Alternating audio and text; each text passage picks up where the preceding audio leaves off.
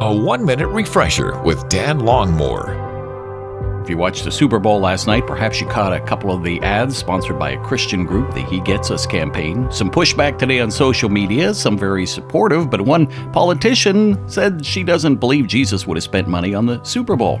Now, wherever you stand on those ads, I take us to Mark chapter 2, where Jesus goes with Levi, a tax collector, to his house for dinner, and there, tax collectors and sinners eat with Jesus. And the Pharisees get so irate.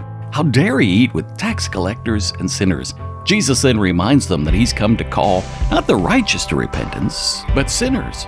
He says, the well don't need a doctor, but it's the sick who need a doctor. Made me think that sometimes if we're not careful, we can get pharisaical. We can be more concerned about what others will think about where we are, what we're doing, than going after the hearts of people. Yes, we need to guard against the temptation to be like the world, but also the temptation to be more concerned about what others think than are we thinking like Jesus about the hearts and minds of people.